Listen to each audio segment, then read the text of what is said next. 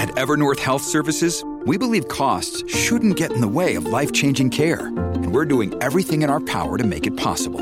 Behavioral health solutions that also keep your projections at their best? It's possible. Pharmacy benefits that benefit your bottom line? It's possible. Complex specialty care that cares about your ROI? It's possible. Because we're already doing it. All while saving businesses billions. That's Wonder made possible. Learn more at evernorth.com/wonder. Another day is here, and you're ready for it. What to wear? Check. Breakfast, lunch, and dinner? Check. Planning for what's next and how to save for it? That's where Bank of America can help. For your financial to-dos, Bank of America has experts ready to help get you closer to your goals. Get started at one of our local financial centers or 24/7 in our mobile banking app. Find a location near you at bankofamerica.com/talktous. What would you like the power to do? Mobile banking requires downloading the app and is only available for select devices. Message and data rates may apply. Bank of America N.A., member FDIC. Hey everyone, Dr. Z. I got Dr. Marty Makary here, author of The Price We Pay, which just won like the business book of like the world. What did you win? Business Book of the Year. Business Book of the Year. That's like Pimp of the Year. That's like Good huge. to see you, Zubin. Yeah. Well, so you've been all over the news. You're, obviously public health trained surgeon, Johns Hopkins. The Price We Pay was a great book because it talked about all the money games that we do in healthcare. And I'll refer people in a link to the interview we did before, but we've done a bunch of talks. Right now, though, you're focused like everyone, including myself, on this coronavirus thing, particularly vaccines, man. What are you saying? You're the editor-in-chief of MedPage Today, so you have a good platform to get your ideas out. Well, what's the latest? Well, Zubin, first of all, I'm really enjoying the public health side of things. I spend probably 80 to 90% of my time doing public health research. And right now, it's sort of like there's so many things out there that need to be said that are not being said, that it's a good time to use as many different platforms as possible to get the word out. For example, why have we seen a massive deceleration in cases in the last 3-4 weeks? Massive. I mean, it's almost going to be half the number of cases that we had during the peak on January 8th. We're probably starting to see herd immunity kick in. And when people say, hey, wait a minute, there's only 26 million cases confirmed, so you can't have that much natural immunity. Well, guess what? We're only confirming 1 in 4 to 1 in 10 cases. So 26 million is really 104 million to 200 plus million. And we may be starting to see herd immunity kick in. That's the good news if we can beat out these variants. And then why are we giving the vaccine to people who really should not be getting it right now? People who have had the infection in the past. And why are we giving 2 vaccines at a time when we're significantly supply constrained? I think if we can give out the vaccines smarter, rather than giving it out to people already immune, people who already had the infection, who already got 1 dose, who are young and healthy and shouldn't be first in line. Yes, all those people should get a 2-dose vaccine regimen, but not right now, not while old people are sitting ducks in this war when we're losing 2,000 or 3,000 a day. So there's a lot of inequity right now in this vaccine allocation. So I think it's a time to really reevaluate. Yeah, this is worth discussing because, by the way, even just saying that the words herd immunity are enough to get my entire Facebook channel canceled. So, it's ridiculous, Marty. Well, like even just interviewing you, is enough to get me canceled. There's so you can't even have a discussion anymore without the algorithm pegging you as misinformation. The term is polarizing because it became politicized because it's a terrible strategy, right? The herd immunity is a terrible strategy. And so people associate that term with the strategy. Right. Okay. I totally am against that strategy. But the reality is, if we can use a friendlier term, we are seeing slowing. Okay. We are observing slowing. How else do you explain a halving in the number of daily new cases in the last 3 to 4 weeks? Do you think half? Okay, 50% reduction. Do you think that what happens is herd immunity and developing some community immunity threshold, and we'll talk about the 2 vaccine regimen too, because I think that's key. Do you think some of it is because we had this big surge in infections over the holidays when people got together, and those are starting to peter out, and then people auto-regulate their behavior, so now they're more scared, they're putting masks on, they're not going out, there's less travel and connection, and that's why we're seeing the drop? Or do you think we're actually starting to generate overall greater levels of community immunity? Well, look, we definitely saw a bump for sure after each holiday and special occasion. But the reality is, how do you explain a 50% reduction in the last 3 or 4 weeks? There's only 330 million people in this country, okay? When 100 to 200 plus million have some natural immunity, which, by the way, the old guard medical establishment has been very dismissive of, right? Right. Basically telling people, even if you had the infection, you still need to get 2 vaccine doses. But the reality is that immunity is pretty good in the short term. Yeah, so let's get to that. So that's interesting. So yeah, I agree. I think that there is an effect of this community infection rate, and I think there's some pre-existing immunity too, some T-cell pre-existing immunity, which we talked about early in the pandemic. It's not as high as we might have hoped it was, but it's there. And then the idea that, you've got 22 million people vaccinated already, and so that's adding a little bit to the community. Unfortunately, they're not necessarily the highest risk people that got vaccinated, like you said. And this question... Hospital administrator spouses, I mean...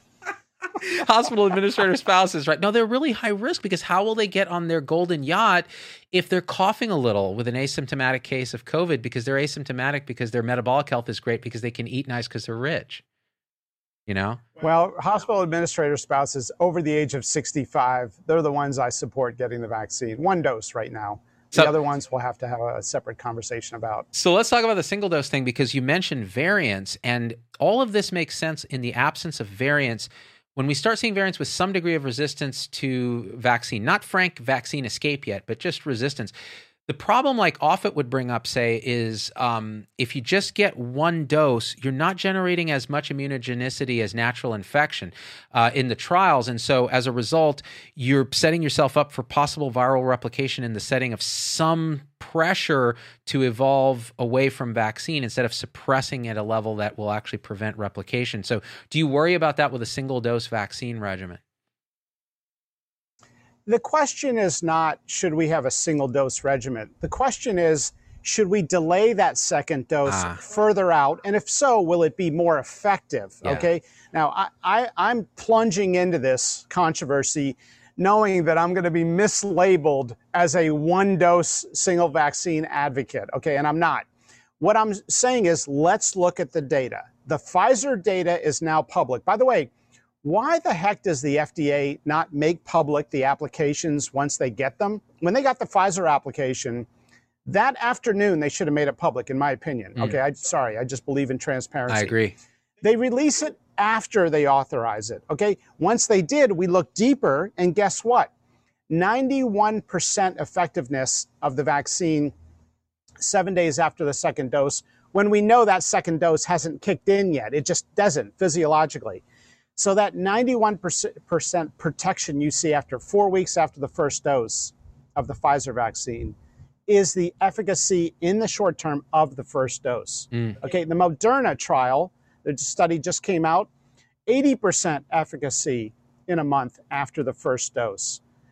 The UK has now said, officially, try to wait 12 weeks for your second dose. Other vaccines, are they more effective if you wait? Or are they more effective if you give a second dose within a month?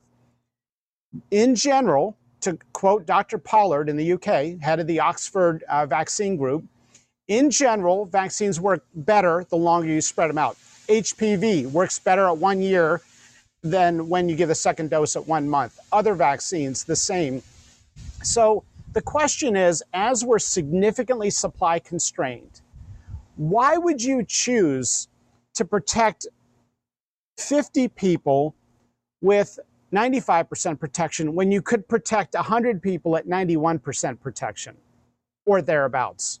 That is the ethical question right in front of us. And this directly translates into public policy, what we tell our patients, what we do for ourselves, and what we say in social media. Yeah, I think this makes a lot of sense, because what you're making a distinction is there's the practical supply constraint right now. So if the goal is generate as much community immunity as rapidly as you can, and actually that's going to have an anti-variant effect. So if we're worried about variants taking hold, as many people as can be immunized quickly means less replicatable real estate for virus to get a foothold and to generate new variant, et cetera. So that's going to be a key component of it.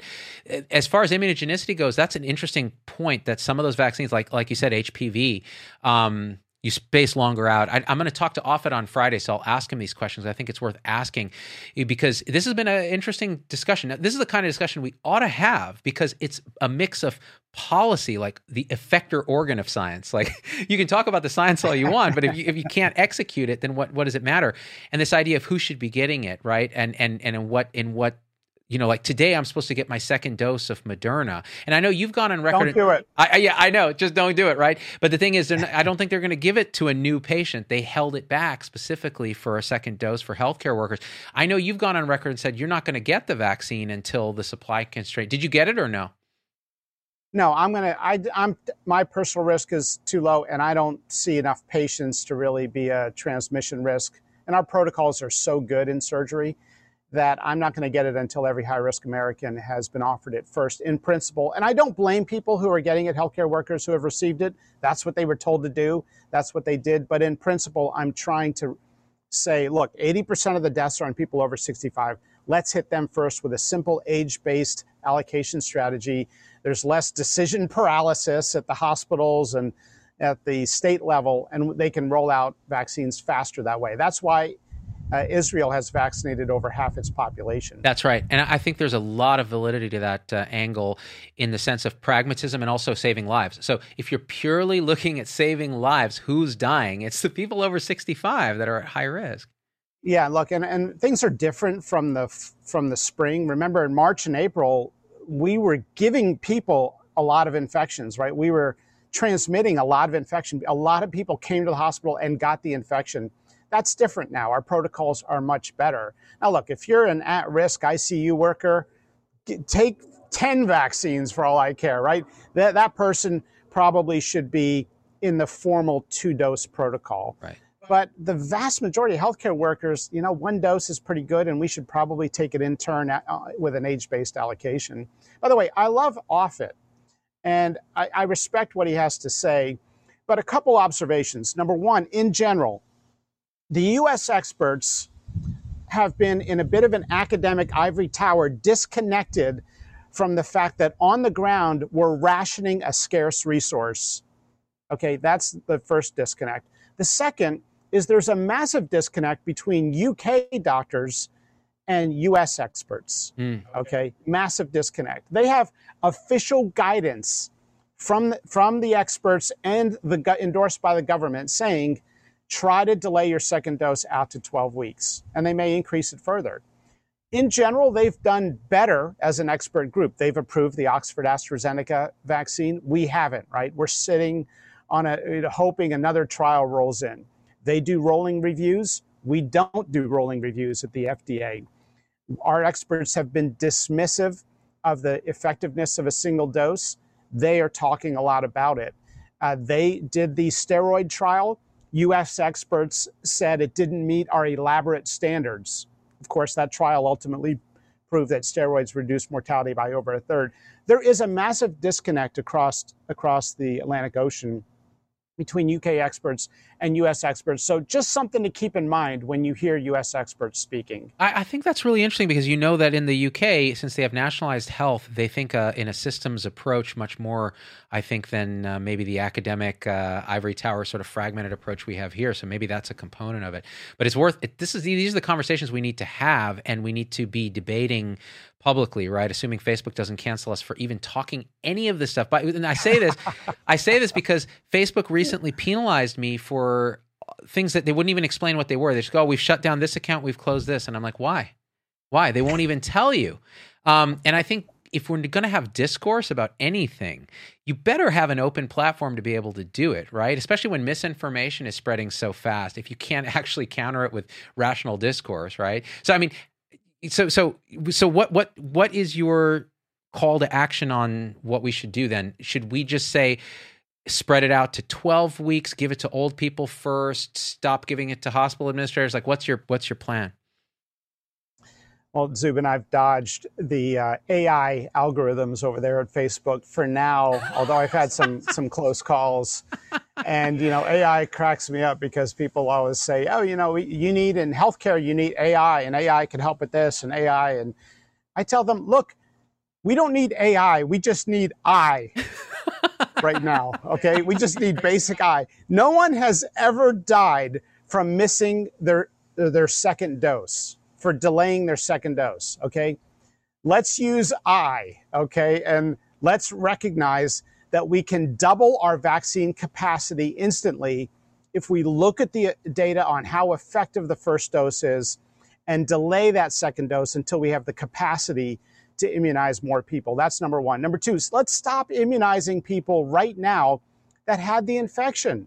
Okay, if you had the infection confirmed, you've got natural immunity at a likelihood greater than the effectiveness of the vaccine, right? It's greater than 95%. Matter of fact, the study out of the UK 2 weeks ago showed that out of 6,600 healthcare workers who had COVID, less than 1% developed a reinfection.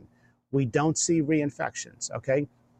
I know it doesn't meet all the fancy criteria of the New England Journal of Medicine and JAMA, that there's not been a randomized control trial showing that reinfection rates are low.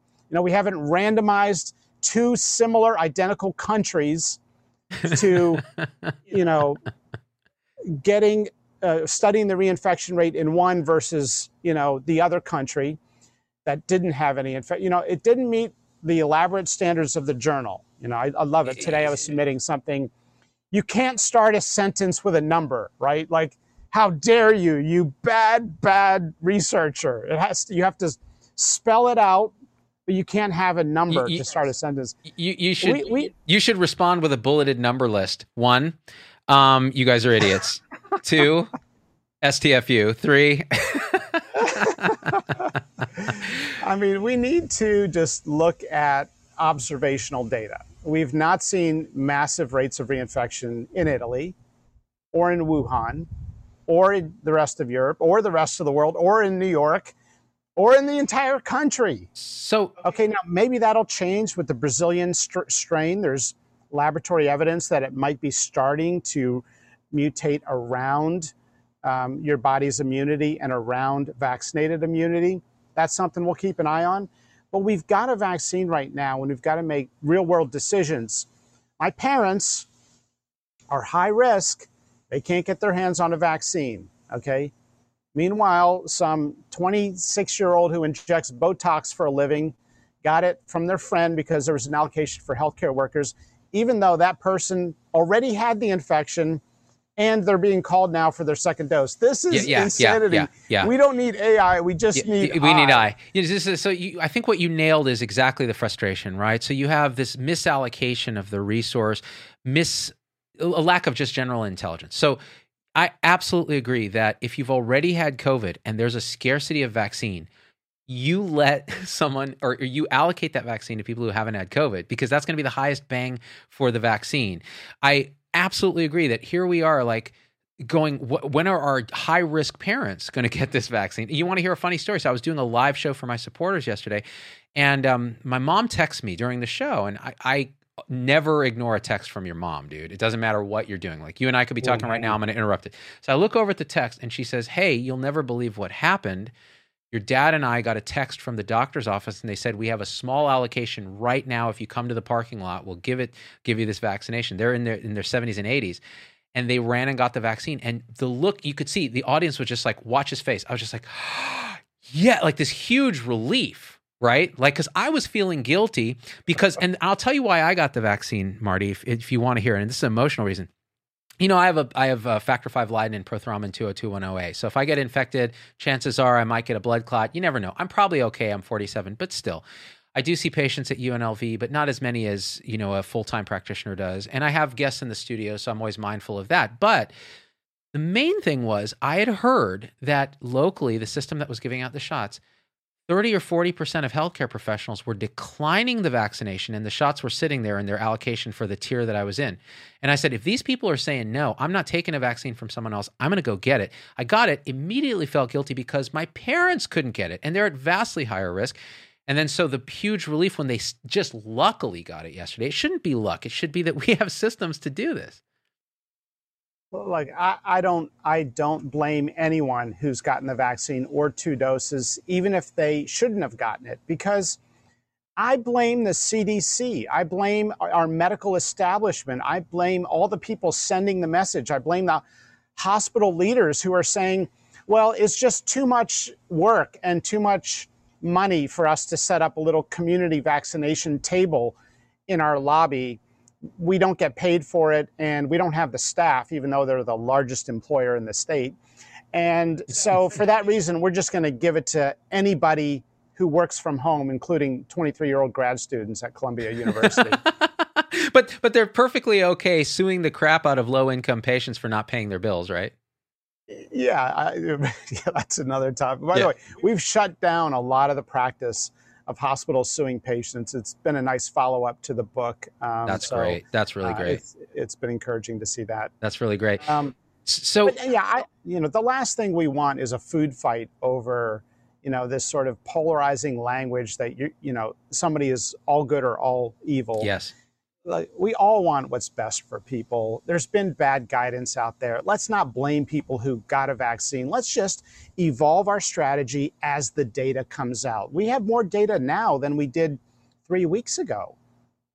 And, it's becoming more clear. That's why the UK is issuing this strong guidance to telling people to delay their second dose. Well, what do you think of the Johnson & Johnson 1-dose option here? Well, it's probably true that any vaccine that you give a second time is going to augment your immunity a little bit, right? That's probably true. Just from first principles. Think in terms of the immune system of any vaccine. And the question is, at what point are you getting pretty good protection? With influenza, we say that's about 40 to 60%. Right? Imagine back when we had the stated goal of getting a vaccine with more than 50% efficacy, right? That was the bar that the FDA had. By the way, in terms of the FDA, why the heck does Moderna have to apply to put 15 doses in a vial instead of 10 doses? I know. It's just, what the heck? Anyway, separate topic. So we had the stated goal of getting a vaccine that was going to be 50% effective. Imagine a scientist came on the Z-Dog MD show and made an announcement to the world, I have discovered a vaccine and it is 80% effective and even 91% effective 4 weeks later. And by the way, if you give it a second time, it'll boost it up to 95 and maybe increase the durability. You'd say, okay, you know what? Forget the second part. Let's just give this out to as many people as we can and then talk about the second dose. Right. Wouldn't we? Yeah, it makes sense. And that's why I think the Johnson & Johnson thing's interesting. One interesting spin on that, because it's an adenovirus vector, you do wonder if they're doing second dose trials now to see, does it make it better? You wonder if you're actually going to develop immunity to the vector. And so your second dose can be less effective at getting that DNA into cells. So there's some interesting ins and outs, but it doesn't matter. The bottom line is what you said. Look, the amount of vaccine efficacy that we've been blessed with in these vaccines is absurdly high compared to what we all hoped. In the beginning of this thing, man, I was like, we'll get 30% efficacy if we're lucky because it's a coronavirus. These things are squirrely, and already you can see it's variating its way down to 50%. 50%? That's amazing. And you're still preventing severe disease in most of these cases, which is all you really care about. Like, oh, I got an asymptomatic case. It's like, yeah, well, as Doc Vader says when he talks about patient satisfaction, did you die? Did you die? Yeah, why are we just talking about efficacy in terms of people who didn't get the infection? Why is that our endpoint? Shouldn't it be how many people survive? How many people live? Nobody has died for missing or delaying the second dose. In the trials, no one who got a vaccine died, period. Now, subsequently, there was at least one reported case in Europe of somebody who died at 3 weeks, but nobody from missing or delaying the second dose. So look, if even those who get the infection have some partial immunity and it downgrades the illness to a mild or moderate case from a severe case, that's a win, right? That's not a failure. And so I think we need to put things in context. I was doing some research, Zubin, for the piece on people who had COVID should not be getting immunized right now, as long as we're supply constrained, for the Washington Post. Wait, stop. You said something that disagrees with me. You did research before you spoke. What's wrong with you, Marty? I did it backwards. I should have just blurted something out. And then confirmed the bias. Right. Confirmed the bias with the cherry-picked studies. Right. No, so tell me, so you're researching this thing for that piece in Washington Post about people who've already had COVID. So I found this study. It was in 2005, it was published, where they looked at the few living survivors from the 1918 Spanish flu. Okay, these are people who were alive when they did this study in 2005. 32 people they found, okay? They actually took their blood and checked their immune system, and they had functioning memory T cells that produced neutralizing antibodies against the Spanish flu virus. Okay, almost 9 decades later, and people are saying, "Oh, we don't know. There's no data on natural immunity." Now, granted, that was the influenza virus. This is coronavirus, but still, the other studies now are showing that even if you live with somebody who had the infection and you didn't develop symptoms, chances are you've got memory T cells that are functioning. Yeah, and it's funny because those outliers are like superstars genetically as it is. So maybe they just have better T cell memory, but I don't think so. I think you're right. I think that we have this very robust immune response to these infections. And now, the measured immunogenicity in the trial data, but again, we don't really know what are the neutralizing antibody correlates of immunity, right? We don't fully know. We can look out in the world and go, "Oh, hey, look, your pool guys here."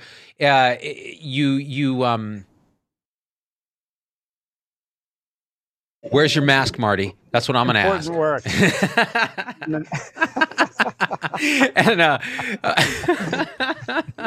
So this is critical work. It's critical work. The key thing is the immune memory is going to be strong, and it's going to be these things that we don't typically measure in standard assays. The other thing is, I made this horrible mistake, Marty, and you know what this mistake is. I watched the news yesterday. And you mean the entertainment industry? The entertainment industry, the clickbait entertainment algorithm industry. I partook in it. And this is what I saw, because I never watch actual TV news because why would I do that? I have the internet where I can be misguided in words and little video clips instead of an anchor on CNN. So I go on YouTube and I watch the news agency's clips.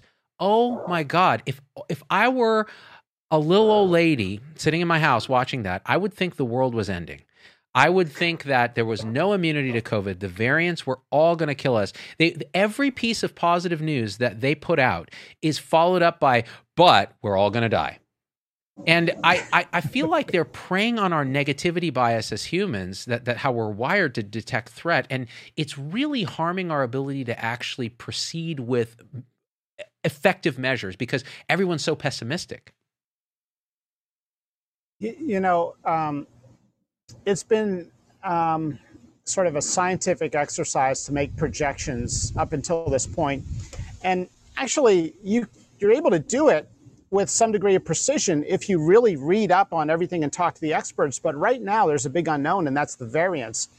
Putting those aside, because that could be a game change if they mutate around natural or vaccinated immunity.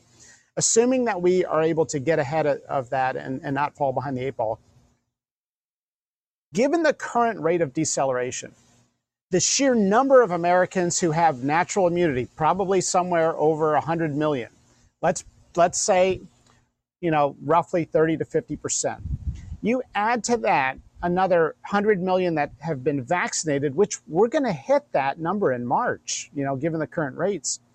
We could see a really low threat by April and some restoration of normal life. Now, a lot of people will be timid, and understandably so. But we might see a rapid deceleration, barring the threat of new variants. And that's good news. Like, that is something that's at hand. We're close to it. And I couldn't disagree more when I hear the establishment experts say we have to vaccinate 75 to 80% of the public. Have you heard this? Yes. In order to get to herd immunity. No. Yes, we should, but we don't have to in order to get to herd immunity. 100 million plus people have natural immunity right now. And that is driving some of this slowing. Yeah. And that's good news. Yeah. And you know, this is where you and Offit will definitely agree in that he said the same thing. You know, by April, we're going to see this thing really start to tip because the combination of exactly that, natural immunity and vaccine immunity. And like you said, natural herd immunity as a strategy comes at a huge cost. You're killing a lot of people. You're causing some long haul COVID, which we still don't entirely understand. A little bit of MISC in children, which we don't fully understand. And so that's not a real strategy. But now, out of no choice, we have that as a partial strategy and vaccination as a very deliberate strategy. And I think the days of this thing are numbered, which means your and I ratings, okay, are going down because people are going to be like, I no longer care about medicine. The value of our information is expiring. It's like MCATs, right? 3 years, your MCAT expires, right? You will no longer have the knowledge from studying for the MCATs. It just dropped off the cliff, and you are disqualified from applying to be a doctor. It's brilliant, right? I mean, the thing has a shelf life, man. It's like the expiration date on your milk. By the way, my daughter is obsessed with expiration dates because one time she threw up from some bad salmon or something. And so she has this, conditioned fear. So she's obsessively checking expiration dates. And I tried to tell her, your daddy eats things that are 4 months expired and does it with pride, all right? It's called building your microbiome. It's a key thing. I mean, sure, every now and again he'll shard a little, but it's worth it, Maybe she threw up because it was too freshly caught. It was caught like 30 minutes before she ate it. I heard a school nurse, so she was at some like swanky private school in Las Vegas. And back then when we did private school, and because it was Las Vegas, and she said, the school nurse told me, yeah, there was a student complaining, came into my office with a stomach ache. And I said, what do you think it was? What did you eat? And he goes, no, it's what I didn't eat. I didn't have my wild grass-fed beef last night, and now my stomach hurts. And I was like, so you have a grass-fed beef deficiency? Really? This is how we're raising our children. Oh, man. Hey, I love watching you and Vinay, man. Vinay Prasad, you guys have some great content. And the piece on No One Should Die Alone was so moving. It is a human rights violation for us to say loved ones can't be with their family member but you guys are doing great work, and I've been loving every minute of it. Dude, you guys gave Vinay a platform on MedPage today. It's so funny how like all these like people congregate. Like I hope we're not just forming an echo chamber because we actually disagree about a lot of stuff, but it's funny. We are all like, yeah, Vinay, Marty, like let's all hang out. And on MedPage, Vinay does his stuff. It's true. I mean, I read it and I go, I've changed my thinking about something. Like I was on the fence about something. Yeah, Vinay and you, I'll credit you with this too, like to challenge deeply held assumptions that really borderline on dogma, things we need to question. And Vinay's put out some really good pieces in MedPage. We love having them write for us. And, we're trying to push the field. I've got a piece coming out now, should be out right now on why we should be delaying that second dose for our patients and increase our vaccine capacity. And also, we're trying to give people a forum so they don't have to go through the clunky journals. Our study that was grant funded as the largest study of COVID data to date ever conducted in claims data, the ultimate analysis of risk factors for mortality, has been under journal peer review for 6 months, and it's not yet. Now it's up on medRxiv, right. But MedPage today was able to do a piece on it and talk about the preprint service. And Harlan Krumholtz and I had a nice discussion about it. Does it make sense if you discover the cure for breast cancer? Does it make sense for someone to submit it in abstract form, wait 6 months for the national meeting, present it, have 2 months to submit it to a journal, put it under a 6-month peer review, and then put it in a queue to be published 3 months later, only for then some people to start picking it up and start talking about it? If you have the cure for cancer, tell people tomorrow, today, right? And that's where there's a lot of opportunity to change how we share information in medicine. Yeah, I think it's really interesting, and of course the other side of that is the concern that you end up with like a vitamin C sepsis thing again, where, you have science by press release and then you do the follow-up randomized trials and it doesn't pan out. But I think especially in a Well, pandemic. the journals do that too. Tell me about that. People forget. Tell me about journals publish shit all the time, right? False stuff, retract. I mean, that's the thing. People, have pulled up the journals as like this safeguard. Do you think that journal reviewing our study for 6 months has the data set and is doing their own regression analysis? Do they interview the patients? Do they look in our cabinet? No, they're reading a thing we write up. Yeah. Right? It's like the FDA. They just read what we write up. So you're basically admitting to fraud here, Marty, is what you're telling me, is that you just wrote it. But actually, go ahead. Yeah. No, it's just the peer review is also a bit of a scam in the sense that doctors are not paid for it, right? So it's like we work like crazy and then, volunteer your time so a private company can make money from selling the copyrighted version of what we produce. The journals. And we'll just sign the copyright over to them for free. Because that's how it's done. And by the way, it's prestigious and you can get promoted for doing that process. Pay the doctors, right? Yeah. If you're going to peer review, pay them and turn it around in 3 days. Yeah, that's brilliant. I mean, the whole thing is really backwards. It's designed for a different era when a bunch of old guys sat around a table scratching their beards and, did you see this table? How about this table? What about the p-value? And now it's like, we have a thing called the internet. We have actually citizen scientists too who can contribute quite a bit. It's just how do you actualize that and how do you make that actually work? It's really interesting. So your study, actually, the one that's on medRxiv right now, you were looking at risk factors for coronavirus, and it's really interesting what you found. Tell us what those top risk factors were, because I was kind of like, I didn't know that when it first came out. Yeah, so interesting what was not really known, but was suspected a little bit. The number one condition that predicted COVID mortality with the highest associated risk with sickle cell disease. Wow. Makes sense, from what you were saying about your Leiden deficiency. It is largely a vascular disease, right? COVID is largely a vascular disease. There was that paper in April in JAMA that said 40% of the deaths from COVID were vascular related, either a pulmonary embolism or something vascular related. Yeah. And so, we learned anticoagulation.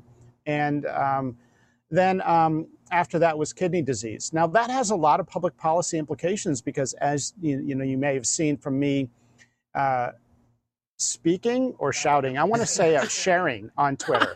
Okay, Twitter's a nasty place. Everything seems like a shout. To talk to Vinay for 5 seconds about Twitter, and you will get him. Vinay's quite calm until he escalates, and then he is just cursing and it's on Twitter. I can't even. These make me want to die. And I was like, Vinay, deep breath, brother. You're across the table from me. We're in droplet range. Yeah, I barely mentioned Twitter to him once, and he almost started picking up chairs and throwing them. Yeah, he's like off the top rope, like ready to just come down. So tell me about your Twitter shouting. Twitter's nasty, but it's a nasty place. But 7,500 dialysis centers in the United States give the flu shot every year efficiently and early with a very high uptake rate among kidney disease patients. Okay? They're set up to do this. Here is the number one most common risk factor, kidney disease, and we didn't give the dialysis centers the coronavirus shot, the vaccine. I mean, here's a clear, so I've been out there, on Twitter, and I suggested to the Department of Health and Human Services, it's not just CVS and Walgreens you guys got to hit. Dialysis centers, 7,500 of them, and a whole bunch of nephrologists have been basically saying, yeah, just give it to us, okay? You want to spend $400 billion setting up new sites? Give it to us at the dialysis centers, and we will give it out reliably as they do every single year. Yeah. I mean, and again, our system failures in the U.S. There was a funny, I guess there was an SNL cold opener. Like, does anything in America work anymore? Hopefully there's a wake up that we do need some systems thinking. I always talk about, where is it? Here it is. I talk about the elephant and the rider, like our unconscious emotional mind, our thinking, thoughtful brain, and these are humans, and we're systems, and we're always kind of this kind of dyad. But what are they walking on is a path Path is our systems design, our protocols, our financial incentives, our business structures, our peer review process, our dissemination of information, the Twitter. I said the Twitter because I'm old, Marty. And as a result, if we don't design that path in a way that we want that elephant and rider to go down the least resistance path and it's good for everybody, then we're screwing up, and we don't really do that very well in the US anymore. So hopefully we can get back on that. Yeah, and thanks for promoting civil conversations. I mean, I try to listen to every ZDogg episode with an open mind that, you know what, this might challenge some deeply held assumptions that I have, and that's okay. That's the scientific process. But yeah, I would love to see, medRxiv has done an incredible job during a pandemic. Gosh, can you imagine if we didn't have medRxiv? I just saw Dr. Ho. So Fauci is kind of like the celebrity doctor, right? And to be honest with you, not a knock on him, he's a really nice guy, but I don't learn anything from anything he says. I don't know if it's just too general or whatever. Dr. Ho, Dr. David Ho at Columbia University, famous virologist. He's the dude, okay? That's the guy that I love to listen to. And he's not, slick on TV like Fauci. So, of course, the news organizations don't have him on. There's a certain TV, style that they like. Ho doesn't have it. But Ho is a genius, okay? I read everything this guy puts out. Look at what he put out. A paper that came out on medRxiv showing that the vaccines were less effective against the Brazilian and South African strains, okay? The quote almost blew into the pool, but I'm going to read it to you here. Okay, he said, look, if the rampant spread of the virus continues and more critical mutations accumulate, then we may be condemned to chasing after the ever-evolving SARS-CoV-2 continually, as we have long done for influenza. I mean, this dude's a prophet, man. I mean, those are not words of wisdom. That's the, decision tree we're in right now is, are we going to let this thing, these variants, dominate, or are we going to get a hold and get a handle on this? And if we don't, I think Dr. Ho is right. Yeah, actually, Offit did a good piece in JAMA about how we can better get a hold on these variants, and I think it was pretty valid. I'll probably link to it at some point. So basically, what I'm getting away from what you just said, Marty, is that the press don't love a Ho. Is that what you're saying? They don't love that particular Ho. Maybe there's other eloquent Ho's out there. There's lots of those. The way you have a lab meeting is different from the way you talk in a 30-second soundbite on TV. And I've been trying to do some health promotion through media just to try to get out some of these things I'm passionate about. But I think we could stand to learn a lot from Dr. David Ho and the researchers at Columbia University. I'm going to listen to that Ho a little bit more, Marty. I'm sorry, I just can't resist. I'm basically a 12-year-old boy trapped in a 47-year-old doctor's body, and I have a platform where I can say whatever I want until I get canceled, and I'm just pushing it right to the limit, Marty. And so funny. We're like evil twins of each other. Like, you're using MedPage, which is this very reputable, like august, scientific thing. And then I'm just like, yo, it's the ZDogg MD show. I don't love a Ho. It's very different. But the ZDogg show is on MedPage and people get their benefits right there. So, that's true. It's probably what's driving a lot of the traffic because. No, we're co-affiliated. Yeah.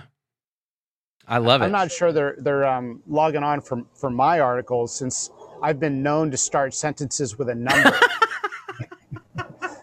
Talk about cancel culture. The journals have been canceling researchers for decades if they start a sentence with a number. Shame on you. You should never do that. Oh, that is a perfect way to wrap up the show. Marty Makary, man, you always make me laugh. That's why, look, I don't care. You could be reading the phone book to me and I'd be like, I love the way you communicate. And the thing is, because your passion comes through, and the nice thing is you can disagree in a way that's super polite and you can agree in a way that's super disagreeable. And that's a key combination, right? I think it's very important to challenge our assumptions any chance we get. So any other pitches before we go to the Z-Pack? I love the Z-Pack, and I think maybe I could send you some of these pieces and we could post them. But hit me up. I'll keep up link. the great work. Yeah, I can't wait. So we'll link to all your stuff. And by the way, if you guys haven't checked out The Price We Pay, the book that Marty wrote, dude, it's a transformative piece.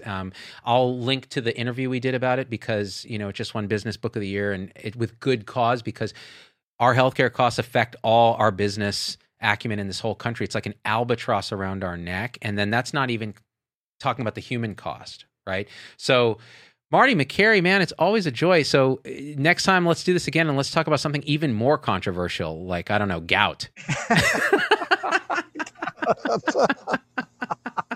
Talk about AI. There you go. Or I. Just I.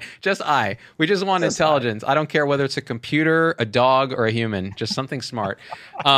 Guys, I love you. Share the show. Become a supporter, and we are out. Peace. Become a subscriber. Click the subscribe button. Then right to the right of his little bell. Hit that bell. Booyah! You get notifications. Never miss any of our stuff. I love you guys. We out. Hey, it's Dr. Z. Thanks for getting through the whole episode. That's a huge accomplishment. And so at this point, I just got to ask you for a few favors, because it just helps us so much if you leave a review on your favorite podcast platform and subscribe. It just really helps the algorithms to get this message out to others. The second thing is email me, hello@zdogmd.com. I get all these emails personally. I can't respond to them all, but I need to hear your voice, because especially on podcast, we don't have a comment section. And I want to hear how this episode affected you, what you'd like to hear in the future, what you think we got wrong, what we think we got right, anything, or just say hi. So that's really powerful. And the third thing is, financially, it helps us a lot to support the show in any way you can. And if you go to zdogmd.com/supporters, you can join our supporter tribe on your favorite platform, YouTube, Facebook, Instagram, wherever. What that will get you on those platforms is live shows with me that are exclusive for supporters, and access to our Zoom meetings where we talk about awakening realization and we share with each other our own experience. It's a powerful group effect. It's a community, really. And we support and love each other and share, again, through our own experience, how we're waking up. So, and that ripples out into systems, into transforming healthcare and education and government. So it really starts with us. So join us there if you can. Again, zdogmd.com/supporters. And I'm so grateful to have you with us.